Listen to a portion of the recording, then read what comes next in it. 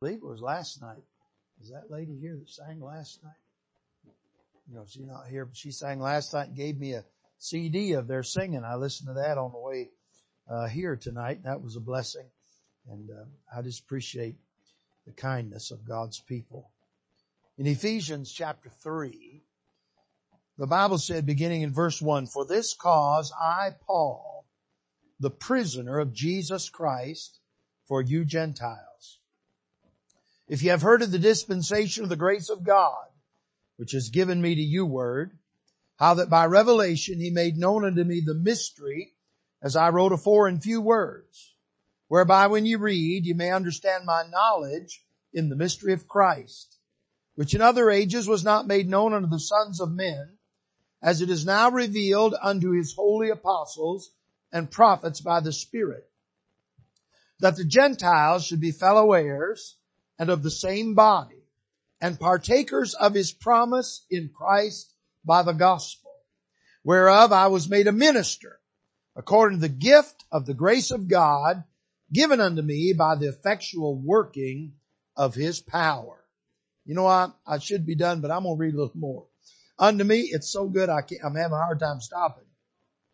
"Unto me, who am less than the least of all saints, is this grace given, that I should preach among the Gentiles the unsearchable riches of Christ, and to make all men see what is the fellowship of the mystery, which from the beginning of the world hath been hid in God, who created all things by Jesus Christ, to the intent that now unto the principalities and powers in heavenly places might be made known by the church the manifold wisdom of God, according to the eternal purpose which he purposed in Christ Jesus our Lord, in whom we have boldness and access with confidence by the faith of him." We'll stop there. And really, I'm interested just in verse 1, but it was so good I had a hard time stopping. I'm interested in this verse. "For this cause I, Paul, the prisoner of Jesus Christ, for you Gentiles." I want to preach out of this verse, and I want to preach a little while tonight. I'm going to pray, and then I want to preach on the kind of servant the Lord uses. The kind of servant the Lord uses. Father, we love you tonight. We thank you for loving us. You have been so much better to us than we deserve. Lord, you have done exceeding abundantly above all that we could ask or think. Lord, you've forgiven our sins. You've washed us clean. You've made us your own children. You've given us an inheritance undefiled. It fadeth not away, reserved in heaven for us. Lord, you've given us life, and you've given it to us more abundantly. You've rescued us from the fowler's snare. The snare is broken and we are escaped. Lord, you've just been good to us. You're a good Lord and a sweet Savior and a precious God. And we don't deserve you, but we're glad that you're our God and that we're your children. I pray you'll help us now in the next few moments. And I pray, Lord, you get glory unto yourself. And I pray you help your people. And I pray you'd help us to be the kind of servants that you want. Help us now in Jesus' name I pray. Amen. When we come to the book of Ephesians, Paul likes to use this word mystery or mysteries. And he'll deal with them in this passage and in this book. I think I wrote down 20 times in the New Testament and 6 times in the book of Ephesians, the mysteries will be mentioned. Now, a mystery in the Bible is not something that God wants you to find clues to and figure out. You have a mystery novel, or you might have saw a mystery movie or some sort of thing, or played a mystery game and somebody drop a little hint here and a little hint there, and you try and put it all together and figure out what it means. That's not what a mystery is in the Bible. In the Bible, a mystery is something that has been covered, and God will uncover it when the time is right according to his plan. What interests me about the mysteries is that God, Paul tells us in this passage, that God chose him to reveal or be the revealer of these mysteries that had been covered. So God used Paul. I'll mention a couple mysteries by way of introduction. And all three of these really are parts of the same mystery. But Paul will talk about what I like to call the gathering mystery. He'll talk about how that God will, let me read it to you. In Ephesians 1:9, having made known unto us the mystery of His will, according to His good pleasure, which He hath purposed in Himself, that in the dispensation of the fullness of times, He might gather together in one all things in Christ, both which are in heaven and which are on earth, even in Him. This is the mystery. I call it the gathering mystery, and it is a mathematical mystery. And here's what I mean by that. When he said gather together in Christ, if you study that language, it means to sum up.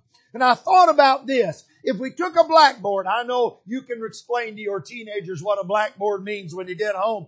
But if you had a blackboard and you had numbers on it, a whole bunch of numbers, and they're just lined up, and you'd look at it and you'd say, well, it doesn't mean a whole lot. But if you put a line underneath those numbers and you add them up, you get a sum. Now, when you've got the sum, all those numbers now have meaning. They all are part of something. When Paul tells us that God gathered everything in Christ, what he's saying is He summed up everything in Christ. And what he's saying is without Christ, nothing makes any sense. If you don't know Jesus, nothing lines up. Life has no purpose. But when you know the Lord, everything fits together and everything falls in place. It is the gathering mystery. Then he will also mention the great mystery in chapter 5. He'll speak about the husband and the wife. You're familiar with the verses. Husbands, love your wives, even as Christ loved the church. Wives, be and gave Himself for it. Wives, be subject unto your own husbands as the church is subject unto Christ. You know the verses there. But in Ephesians 5, he'll say this, but this is a great mystery. But I speak concerning Christ and the church. He calls it a great mystery. It is the matrimonial mystery. And it is a reminder that you and I are espoused as chaste virgins unto Christ. We are fiancéed. Amen. You're looking tonight at the blushing bride. Hallelujah. And He's the groom. And there's a wedding coming down the road. Then there is the gospel mystery. Paul will mention it in chapter 6. He'll say, as for me, that utterance may be given unto me, that I may open my mouth boldly to make known the mystery of the gospel. I call this the gospel ministry, the membership mystery. It is a dual fellowship. It is what all of these mysteries the heading they fall under. That God will take the Jew and the Gentile and make of them one new thing, the church. The Jew, give none offense, neither the Jew, nor to the Gentile, nor the church of God. We were talking about this at supper time. You get those three mixed up, you are messed up in your theology. Amen. The church is not Israel, and Israel is not the church, but it is the gospel ministry. But I said all that to say this. When God wanted to reveal these to us, Paul says He chose him. God chose Saul to be the servant, the vehicle, if you will, by how he was going to reveal these mysteries to you and I. So I'm looking at Paul and I'm thinking God looked at him as a chosen vessel. God chose him as a servant for a special purpose. And I think to myself, I want to be a servant of the Lord. So if I want to be a servant of the Lord, if I want to be used by God, then the way I could go about that, the way I can make sure that I'm a vessel fit to be used is find somebody who was used of God, see what they're like and emulate them. Now, I'm not suggesting tonight that God is going to use you or I to give some special revelation. We have all the revelation we need right here in the Word of God. I'm not looking for any new prophets. Are you listening now? I'm not talking about that. I'm just talking about being a servant of the Lord. I'm talking about being used of God to fulfill the purpose of God in this world. And Paul was used in that way, and I want to be used in that way, and I hope you want to be used in that way tonight. And if you do, maybe we'll find something here that'll help us. There are three things about Paul that are revealed to us in this verse. In Ephesians chapter 3 and verse 1. I want you to notice them with me. He says this first. For this cause I, Paul. Now, the first thing I notice in this verse is the name that Paul is going by. He said, for this cause I, Paul. But you know, Paul was not always named Paul. He was named Saul at one time. The Bible tells us in Acts 13:9, then Saul, who is also called Paul, filled with the Holy Ghost, set his eyes upon him. So when I look at this man who had a name Saul, that was his old name, he now has a new name, that name is Paul. And what it signifies is there has been a transformation in the life of this man. I'm going to call it tonight what it was, a supernatural transformation in the life of Saul. And I want to say to you tonight, if you want to be used of God, then you must have experienced a supernatural transformation. I'm talking about passing from death unto life. I'm talking about becoming a new creature. Here's the way Paul put it. He said, if any man be in Christ, he's a new creature. Old things are passed away. Behold, all things are become new. It's not enough just to be a member of a church and join the church. I had an old preacher one time. I say an old preacher. I don't mean old in the sense of years, but way back, because I'm getting old and everything that happened to me seemed like it happened in old times. Now, you ever notice when you get old, everything that happens reminds you of something else that happened? That's just the way it works, isn't it? But that preacher used to say this. He said, you can put a kitten in a bread basket, but it won't make him a biscuit. And you could put a sinner in a church congregation, but it won't make him a saint. You listen now, you're going to have more than church membership. You're going to have more than baptism. My old friend Brother Kelly used to say, if you didn't get saved, all you did was go down a wet sinner or a dry sinner and come up a wet sinner. He said, if I believed in baptismal regeneration, I wouldn't sing at the cross where I first saw the light. I'd sing at the pool where I first got dunked. But I'm going to tell you, friend, baptism does not wash away sins. It never saved anybody. Had a fellow tell me one time, said, you got to go get baptized, because it'll wash your sins away. Well, the question that comes to my mind then is, why did Jesus get baptized? He had no sin. Remember what Peter said?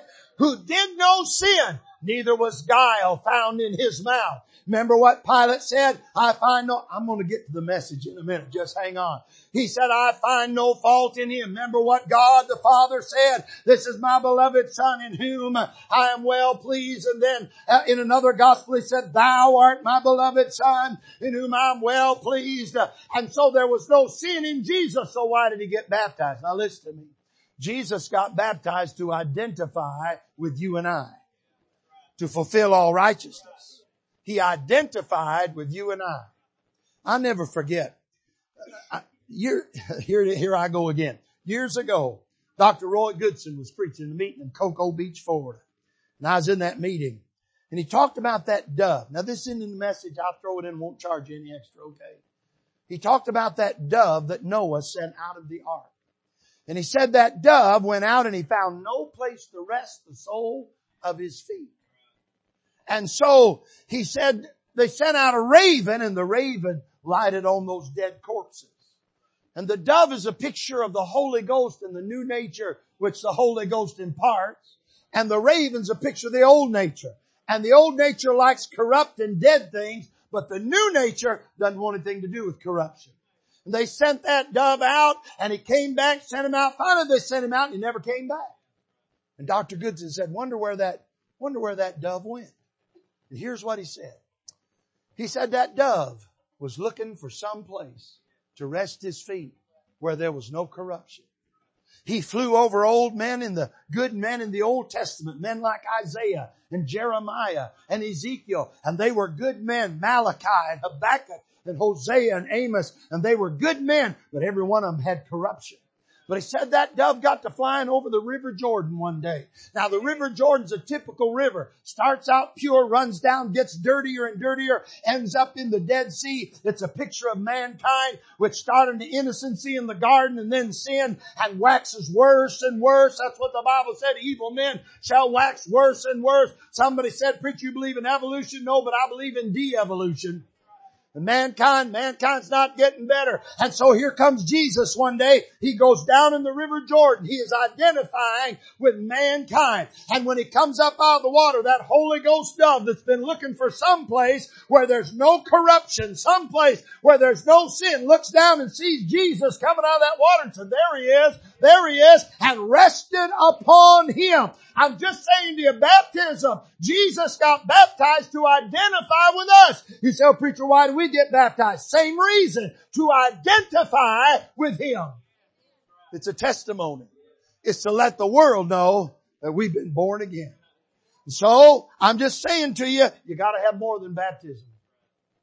Paul said, not by works of righteousness which we have done, but according to his mercy he saved us by the washing of regeneration and the renewing of the Holy Ghost. He said in this book of Ephesians, for by grace are you saved through faith, and that not of yourselves, the gift of God, not of works, lest any man should boast. For we are his workmanship, created in Christ Jesus unto good works, which God hath before ordained that we should walk in them. I'm saying to you, friend, if you're going to be used of God, you must have experienced a supernatural transformation.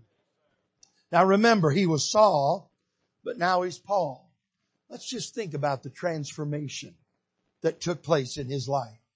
I read in Acts chapter 8 and verse 1, at the death of Stephen, the Bible says this about Saul, and Saul was consenting unto his death. Some believe that Saul was the prosecuting attorney because they laid their coats at Saul's feet. I don't know if that's true or not, but the Bible plainly says he consented. He was for it. He was in on it. He consented to the death of Stephen. That's when he was Saul. But then he became Paul. And let me remind you what it says in 2 Timothy. Paul now says, for I am now ready to be offered, and the time of my departure is at hand. I fought a good fight. I've kept the faith. I've finished my course. Henceforth there is laid up for me a crown of righteousness, which the Lord, the righteous judge, shall give to me, and not to me only, but unto all them also that love his appearing. When he was Saul, he was consenting unto the death of Stephen. But when he became Paul, he was consenting unto his own death. He wanted to see Stephen die for preaching the word of God. But when he had that supernatural transformation, he said of himself, I'm willing to die for the cause of Christ. He was transformed from hating the man of God to loving, sacrificing himself for the Lord Jesus Christ. Not only in his consenting, I see this transformation in these verses. In Acts chapter 3 or 8 verse 3, the Bible said, as for Saul, he made havoc of the church, entering into every house and hailing men and women, committed them to prison. Now here's what Saul did. He went into those houses. Now I'm not sure. I'm thinking about this business of hailing men and women. I don't know if it means that he went in and pretended to be something that he wasn't so that he could find out what they were. And whenever he went into a house and he found a Christian, he hauled them off to jail. That's what he did. He wanted to destroy them. But listen to this verse, Acts chapter 16. You remember Paul and Silas are in the prison house. They're in the stocks and the bonds. They're in the stocks in that prison. They were in a different kind of stocks that most Christians are in now. And they were there in that prison, and at midnight they sang praises unto God. And the Bible said there was an earthquake come. It was a supernatural and selective earthquake. None of the walls came down. None of the ceilings came down. Not one portion of the roof came down, but every chain fell off and every door was open. It was a supernatural earthquake. And that jailer, considering or believing that everybody had fled, was going to kill himself. And you remember Paul, he hollered out to him and said, do thyself no harm, for we are all here. And he called for a light and he sprang in and he said to them, sirs, what must I do to be saved? Now remember, last time we read about Paul going into a house, he was Saul and he was going in there to destroy people. But here's what the scripture says in Acts 16:32. And they spake unto him the word of the Lord and to all that were in his house. You want to talk about a transformation. Saul went into every house to destroy everybody that he could. But Paul went into the house to tell everybody in there about the Lord Jesus, that they might have eternal life. We've got a changed man here. I think about this in Acts chapter 9 and verse 1. And Saul, yet breathing out threatenings and slaughter against the disciples of the Lord, went unto the high priest and desired of him letters to Damascus, to the synagogues, that if he found any of this way, whether they were men or women, he might bring them bound unto Jerusalem. That's what Saul did. He used letters to destroy. He used letters to ruin families. He used letters to hinder the cause of Christ. But you know what happened after he became Paul, don't you? Let me read you this verse. Galatians 6:11. You see how large a letter I've written unto you with mine own hand. 2 Corinthians 2. He said, for out of much affliction and anguish of heart, I wrote unto you with many tears. Now wait a minute. Saul was looking for letters to destroy the work of God and the people of God. But he's had a supernatural transformation. And now Paul is writing letters to the Christian. We're reading out of one of them tonight. How much have you been helped and encouraged and instructed by the Word of God that Paul wrote those letters? That's the transformed man. Here's what Saul, Acts chapter 9 and verse 2. He desired of him letters to Damascus of the synagogues. Now listen, that if he found any of this way, whether they were men or women, he might bring them bound unto Jerusalem. Paul was interested in putting people in chains, dragging them off. Then he got saved. In Acts chapter 20, he's talking to the Ephesian elders. Here's what he said. And now behold, I go bound in the Spirit unto Jerusalem, not knowing the things that shall befall me there, save that the Holy Ghost witnesseth in every city, saying that bonds and afflictions abide me. But none of these things move me, neither account I my life dear unto myself, so that I might finish my course with joy, and the ministry which I have received of the Lord Jesus, to testify the gospel of the grace of God. Now listen to me. Here's my point. When we look at Saul's life, then he became Paul. It looks like everything that was going on in Saul's life has been absolutely rearranged. It's been turned upside down. Everything that was detrimental has become helpful. The things that he was doing to destroy the church have now been turned around, and he's doing things to help the church. He has had a supernatural transformation. And if you've ever been born again, you've had one too. A supernatural transformation. The things you used to love, you don't love anymore. And the things you used to hate, you now love. If you've really been born again, there has been a resurrection in your life. You have been transformed from Saul to Paul. If you and I are going to be used of God, we must have a supernatural transformation. Here's the way Jesus said it. You must be born again. You must be. Have you been born again? You say, well, preacher, I joined up. No, I didn't ask you that.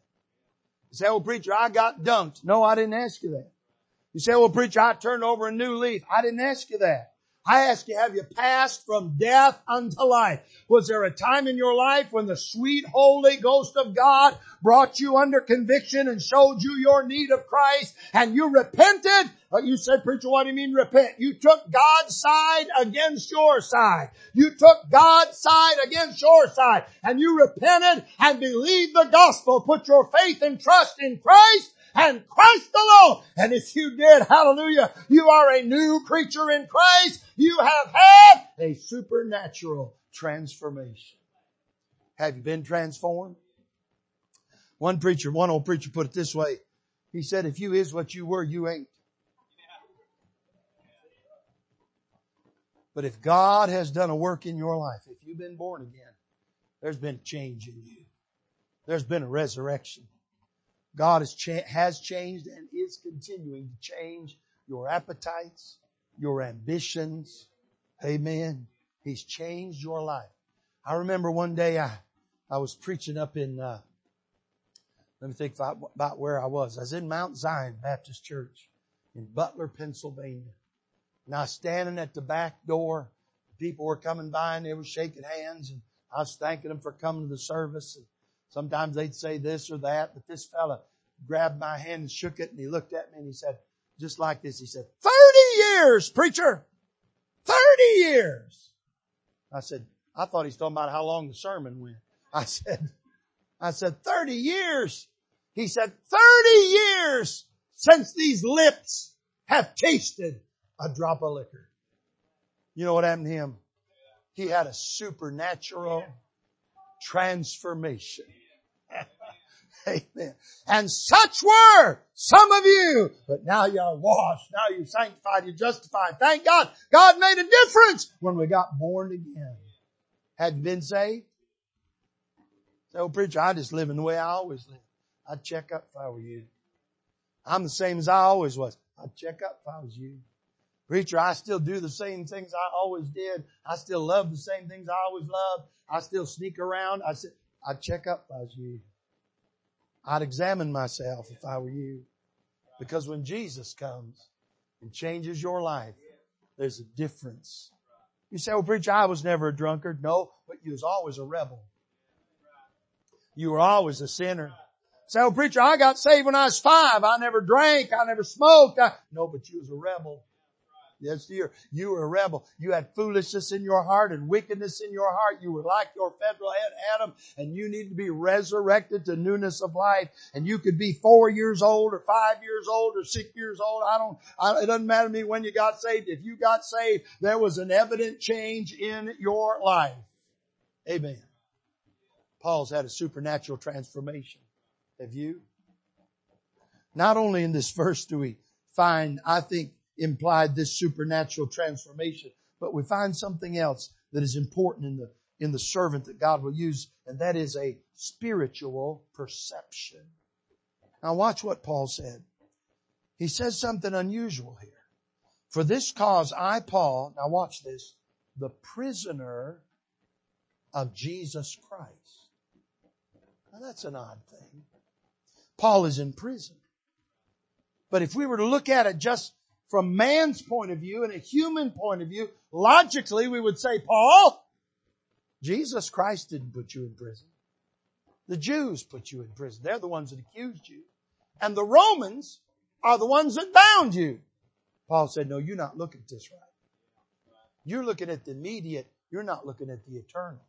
You're looking at what is the apparent cause, but you're not looking at the true cause. He said, here I am a prisoner. I'm not a prisoner of the Jews. I'm not a prisoner of the Romans. I'm a prisoner of Jesus. You know what Paul is doing? He has the spiritual perception to look past the immediate and see the eternal. He sees the hand of God. You know, if we want to be used of God, if we want to be servants of the Lord, we must learn to look past the temporal and see the eternal. We must learn to look past what seems to be an immediate cause and see the hand of God. I'm glad there is an unseen hand. I do believe tonight in a sovereign God. I believe He's working things out behind the scene, and I trust Him. Do you trust Him tonight?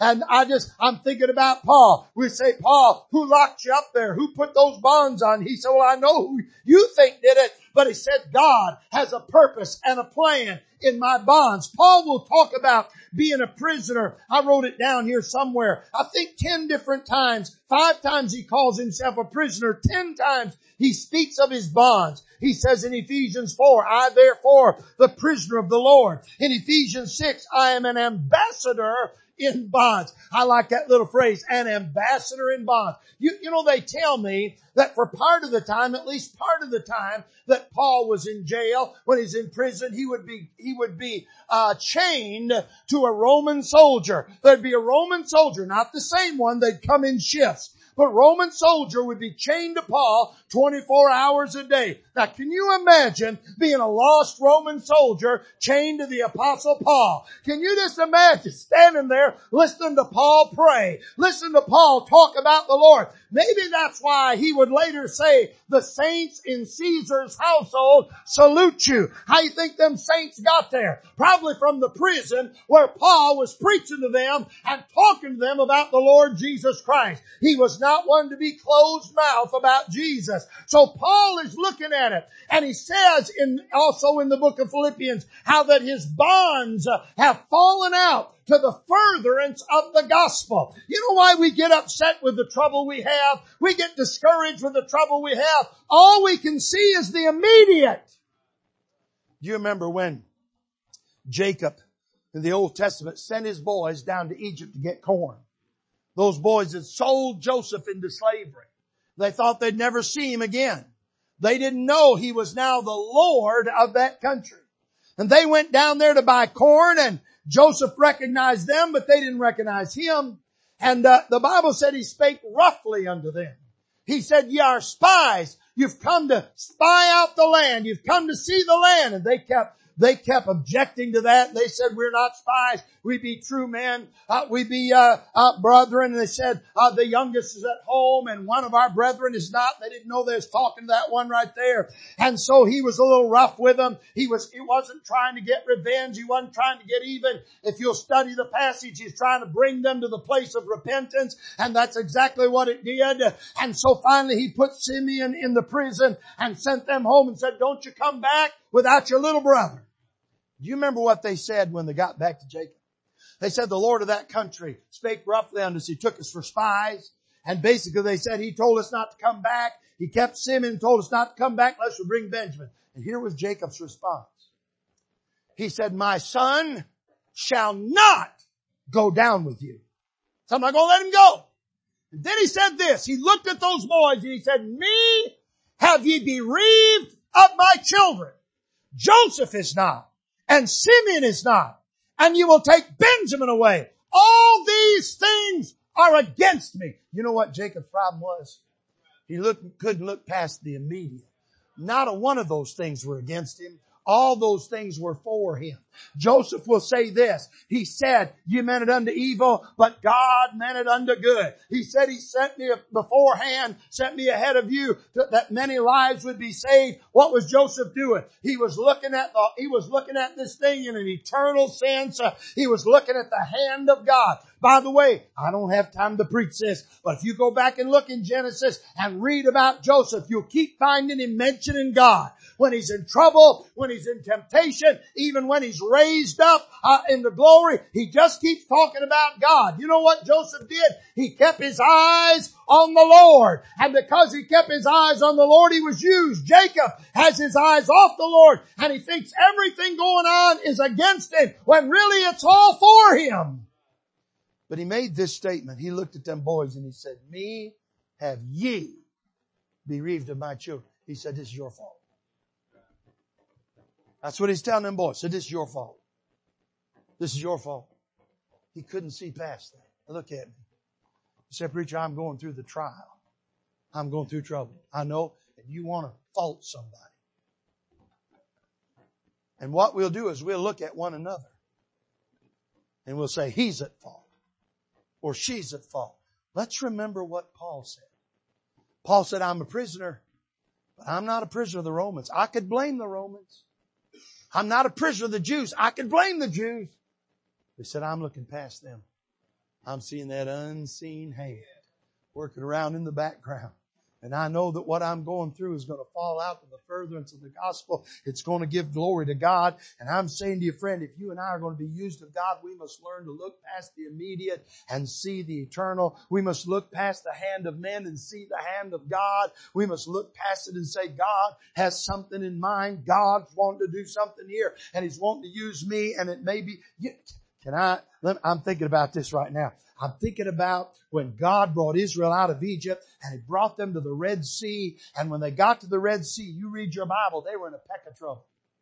Pharaoh and his army was behind. The Red Sea was in front. On the other side of the Red Sea were the Moabites and some other armies that were going to come and destroy them. And if you read the book of Psalms, you find out there was something, I can't explain what it was, but it was named Leviathan. You read about it also in Proverbs. It was in the midst of the sea waiting on them. And so here they are. They're in trouble. And God parts the Red Sea. God makes Leviathan their meat. God drowns the Egyptian army. God makes the psalmist said, God made the hills to skip like lambs, and it scared those Moabites until their knees knocked together and they ran away, and God brought them through that Red Sea. And you say, preacher, what was that all about? Well, I'm sure it was about a lot of things. I'm sure there's several things we could learn from that. But I'm reminded of this. When they got across that Red Sea and they got to the Promised Land, there's a city named Jericho, and they sent 2 spies in there. And those spies met this woman named Rahab. She was a harlot woman. You say, preacher, what does that mean? One fellow who was a little bit, he was troubled by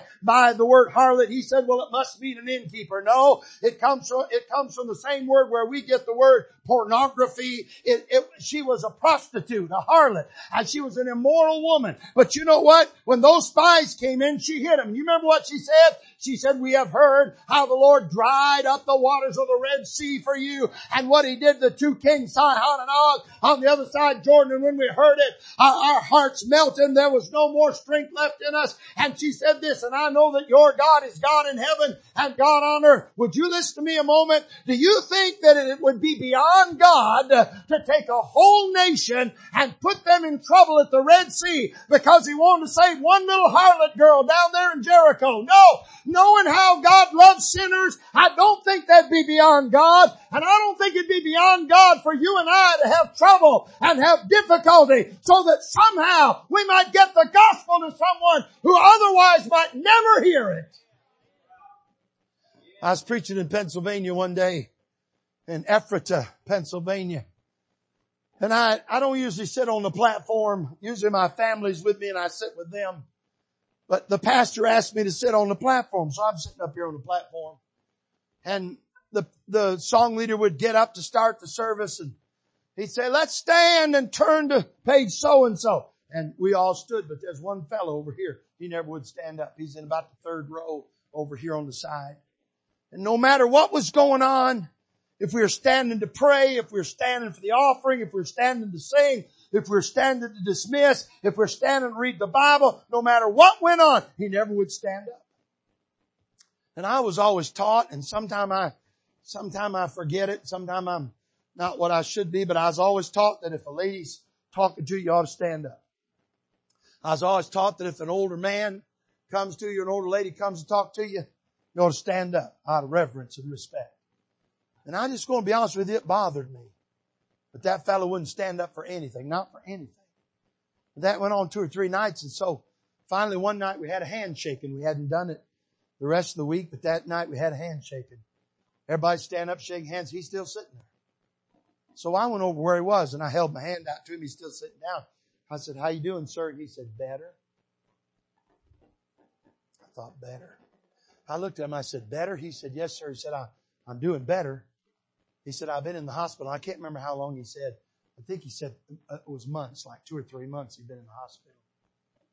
And I said, well, and of course I felt bad because of what I'd been thinking. Because the next thing he said to me was, I don't know if you noticed it or not, but I have a hard time standing up. Well, I just kept my mouth shut. And I said to him, I'm sorry you're in the hospital. And here's what he said. He said, well, I didn't want to go. But he said, I led several nurses to Christ while I was in the hospital. Now I was already under conviction because of what I've been thinking. And then I thought to myself, if I was laying flat on my back in the hospital in pain, would I be calling for morphine and hollering for a shot, or would I be thinking about a nurse's soul? But you know what that fella did? He looked past the immediate and he saw the eternal. If God could just help us when we go through the trial and we're like Paul and feel like we've become a prisoner in some way to some circumstance, if we could just look beyond it and say, you know what? There's an unseen hand here. God working behind the scenes. God wants to save somebody. Maybe He wants to use me, and that's why I'm in the prison. That's why I'm bound. That's why all this is going on. Because God has a purpose and a plan. You believe God is in charge? Amen. So we need to have a spiritual perception. Then, I got some more, but I need to go to the last one. Watch what else it said. For this cause I, Paul, there's a supernatural transformation. The prisoner of Jesus Christ, there's a spiritual perception. Watch these last 3 words. For you Gentiles. I call this a selfless substitution. What Paul is saying here, I believe, is this. I'm willing to suffer whatever I need to suffer. If it'll redound to the glory of God and the spreading of the gospel and the Gentiles being saved. Paul said this in 2 Corinthians. He's writing to the Corinthian church. He said, behold, this third time I'm ready to come to you, and I will not be burdensome to you, for I seek not yours but you, for the children ought not to lay it for the parents, but the parents for children. And then he said this. He said, but I will gladly spend and be spent for you. Though the more that I love you, the less I be loved. Now think about that.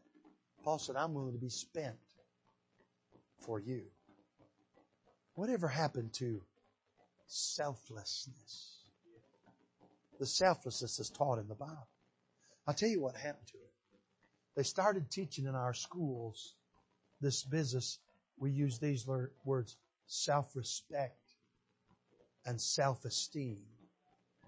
And they started telling us, they took the verse where Jesus said, love thy neighbor as thyself, and they started trying to tell us what that means is you can't love somebody else until you love yourself first. That's not what that verse means. What that verse means, what Jesus was saying is this, I know you. You're already in love with yourself. Try and love somebody else like you love yourself. You know, the Bible never warns us about low self-esteem. But it warns us against esteeming ourselves higher than we ought. And it exhorts us to esteem others better than ourselves. Are you listening now? But the world says, pamper yourself. Love yourself. You deserve better. Hey, look up here. Let me tell you what we deserve. Every one of us deserves to be in hell.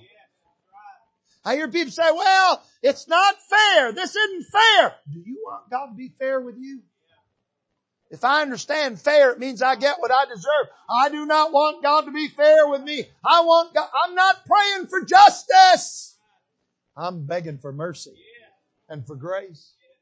But we're in this deal about loving self and lifting self. It was the lie of the garden. For God doth know that in the day ye eat thereof ye shall be as gods, knowing good and evil. I believe what he was promising her was, if you eat of the fruit of the tree, you'll know what God knows and you get to decide instead of God.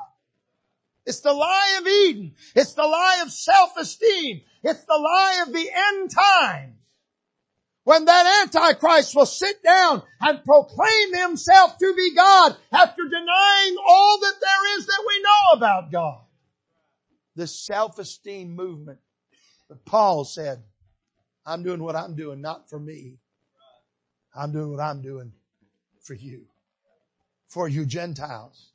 I will substitute myself. He said in Philippians, yea, and if I be offered upon the sacrifice and service of your faith, I joy and rejoice with you all. Paul said, I rejoice in being a sacrifice. And he said, I read it to you already. I'm now ready to be offered. You know why Paul was ready to give himself in death? Because he had already given himself in his life to them for the cause of Christ. Let me read you something. Ann Judson, the pioneer missionary to Burma, she wrote of the kind of missionaries that were needed. She said, in encouraging young people to come out as missionaries, do use the greatest caution. One wrong-minded, obstinate person would ruin us.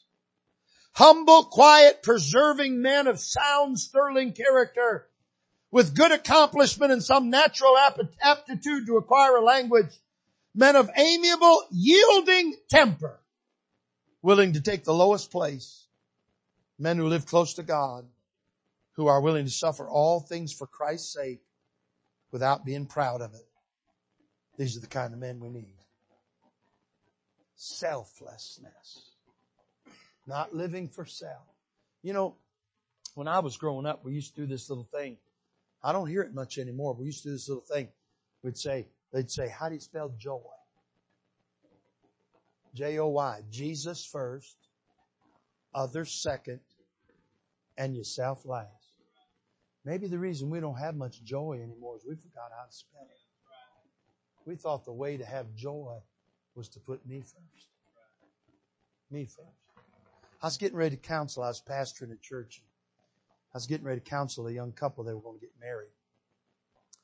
And so I never had done any marriage counseling before. Never had been taught any of it. Didn't know the first thing about it. I'd been married for quite a while, but I didn't know the first thing about counseling somebody. So I got looking, and I found in this bookstore, I found this great big whole package. Books and workbooks and charts. This whole thing is a 12-week course on premarital counseling. And I went to the church and said, I've never had any training on this, and I've got to counsel this young couple, and I wonder if I could get this. Oh yeah, go get it. So I got it. Man, it came in the mail. I ordered, I spread it out all over my desk. I was looking back and forth at all this stuff. I mean, it was wonderful. And I thought to myself, this is going to be the happiest married couple in the world. I'm probably going to go into full-time counseling, premarital counseling. Going to become famous. So I got looking at it real close. There was a workbook for the groom and a workbook for the bride. There was a workbook for the counselor. There were charts. I mean, there was all kinds of stuff. So I opened up this workbook for the groom and opened up the workbook for the bride. And the first thing I saw there was a pyramid. And it was called the Needs Pyramid. Now, I'd never heard of a needs pyramid. I'd heard of a food pyramid. How many have heard of food pyramid? Down there on the bottom, the wide stuff, the stuff that you're supposed to eat all the time, like cauliflower and Brussels sprouts and asparagus. And up in that little tight place in the top, just a little bit, that's hot fudge sundae and nanner pudding and chocolate pie. Yeah, I know about the needs pyramid. I never paid one bit of attention in my whole life. So I looked at the needs pyramid. Over here in the bride's book, down on the bottom, it said the first thing that has to happen is that the bride has to have her needs met before she can meet the needs of her husband. And in the groom's book, it said the husband must have his needs met before he can meet the needs of the bride. Now, I was born at night, but it wasn't last night. And I figured out that if the groom could not meet the bride's needs until his were met, and if the bride couldn't meet the groom's needs until hers were met, I figured out wasn't nobody going to get any needs met on that deal. Because if you put yourself first, that's an empty, hollow life. But if you put others first, like Paul did, then maybe you could say like Paul, rejoice. Rejoice in the Lord. Rejoice. And again I say, rejoice. Why was Paul so joyful? He learned how joy was spelled. He was selfless in his substitution. We've forgotten that today. That's why people will call the pastor and say, now, Pastor, we're thinking about coming to your church. What does your church have to offer us? Instead of calling the pastor and say, Pastor, we'd like to find some place where we could be used of God. Is there something we could do over there where you're at? You hear the difference? Paul said, for you Gentiles. A fellow named Doug Meeland and his wife were trying to translate the Bible into a native language. And the language was for the in Brazil, the Fulino, I believe I'm pronouncing it right, the Fulnio Indians. So they went down and started living among the Indians. When they went down, the Indians didn't want much to do with them, and they called Doug the white man. Whenever anybody'd bring him up, he'd say, yeah, that's that white man. Who is that there? That's that white man. Well, Doug began to learn the language, began to help them with medicine, and we began to give them medicine and help them. They started calling him the respectable white man. They said, who is that fella? He's the respectable white man. Then when he began to learn the language and learned where he could talk to them fluently in their own language, they started calling him the white Indian. So he's gone from the white man to the respectable white man to the white Indian. Then one day, some folks were visiting from another area, some Indians, and they came, and Doug had found a young Indian boy who had seriously injured his foot. And they came upon Doug, and he had that Indian boy, and he was bandaging that foot and stitching up and bandaging. And the boy was covered with blood, and Doug was covered with blood. And he was comforting the boy, helping the boy. And somebody said, who is that? And the boy's father said, this is the man that God sent to us. It was that selflessness. And from that day forward, he was known as the man that God has sent to us. I'd like to be used of God.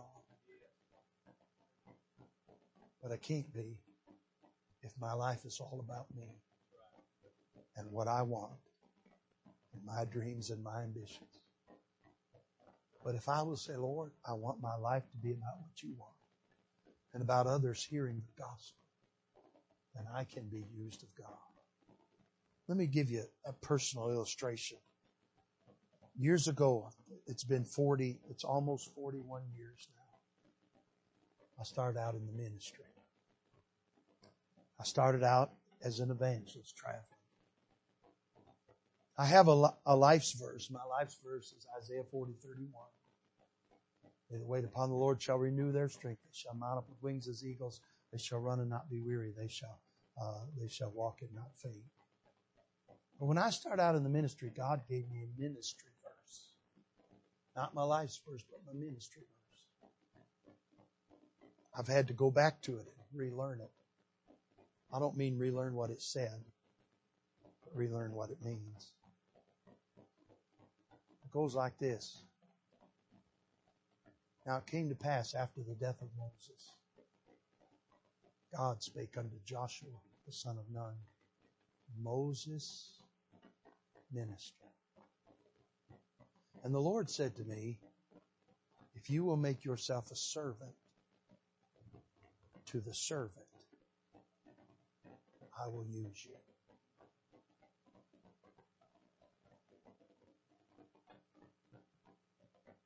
Now you listen to me, and I'm talking about the grace of God.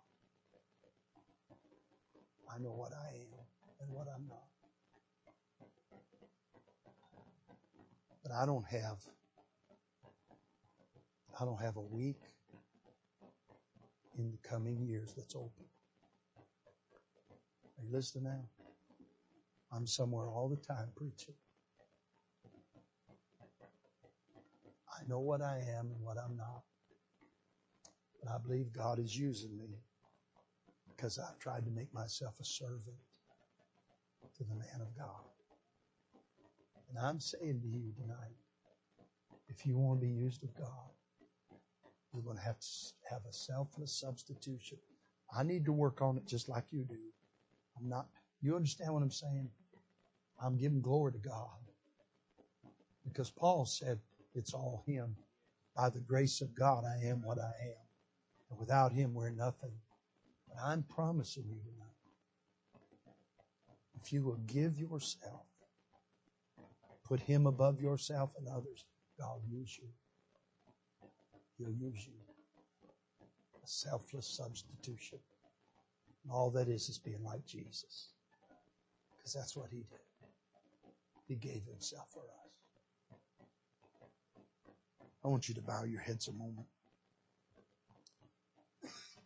General Charles Gordon was a great man of God, loved the Lord, served God, did a great work in China. England wanted to give him an award. He didn't want anything.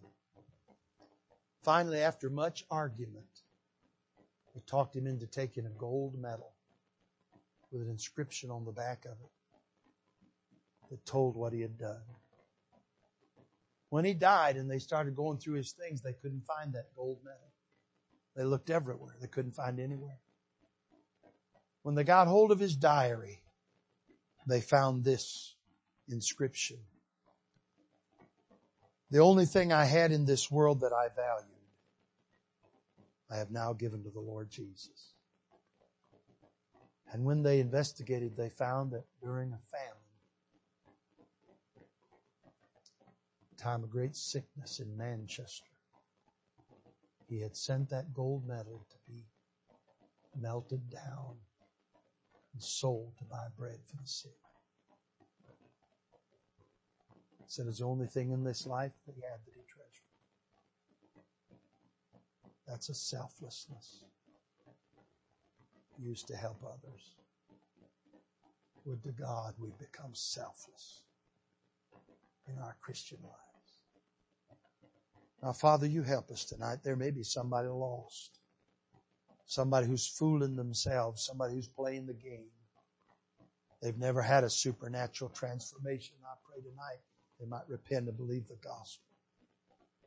Then, Lord, those of us that are saved, help us to be usable in your hands tonight for the glory of Christ. Maybe there'd be a young person here tonight, or a middle-aged person, or an elderly person. Say, Lord, I sure do want to be used of you. I sure you want you to use me, Lord. We might just give ourselves unto thee to be used as you see fit. Help us tonight, I pray. In Jesus' name. Amen. Let's stand to our feet. We'll stand with our heads bowed. Our sister's going to play. We'll just keep our heads bowed unless you're going to come to the altar. Won't you come tonight? Bow the knees. Say, Lord, I sure would like to be used. I sure want you to have my life. I sure do want my life to bring you glory. Won't you come tonight while she plays?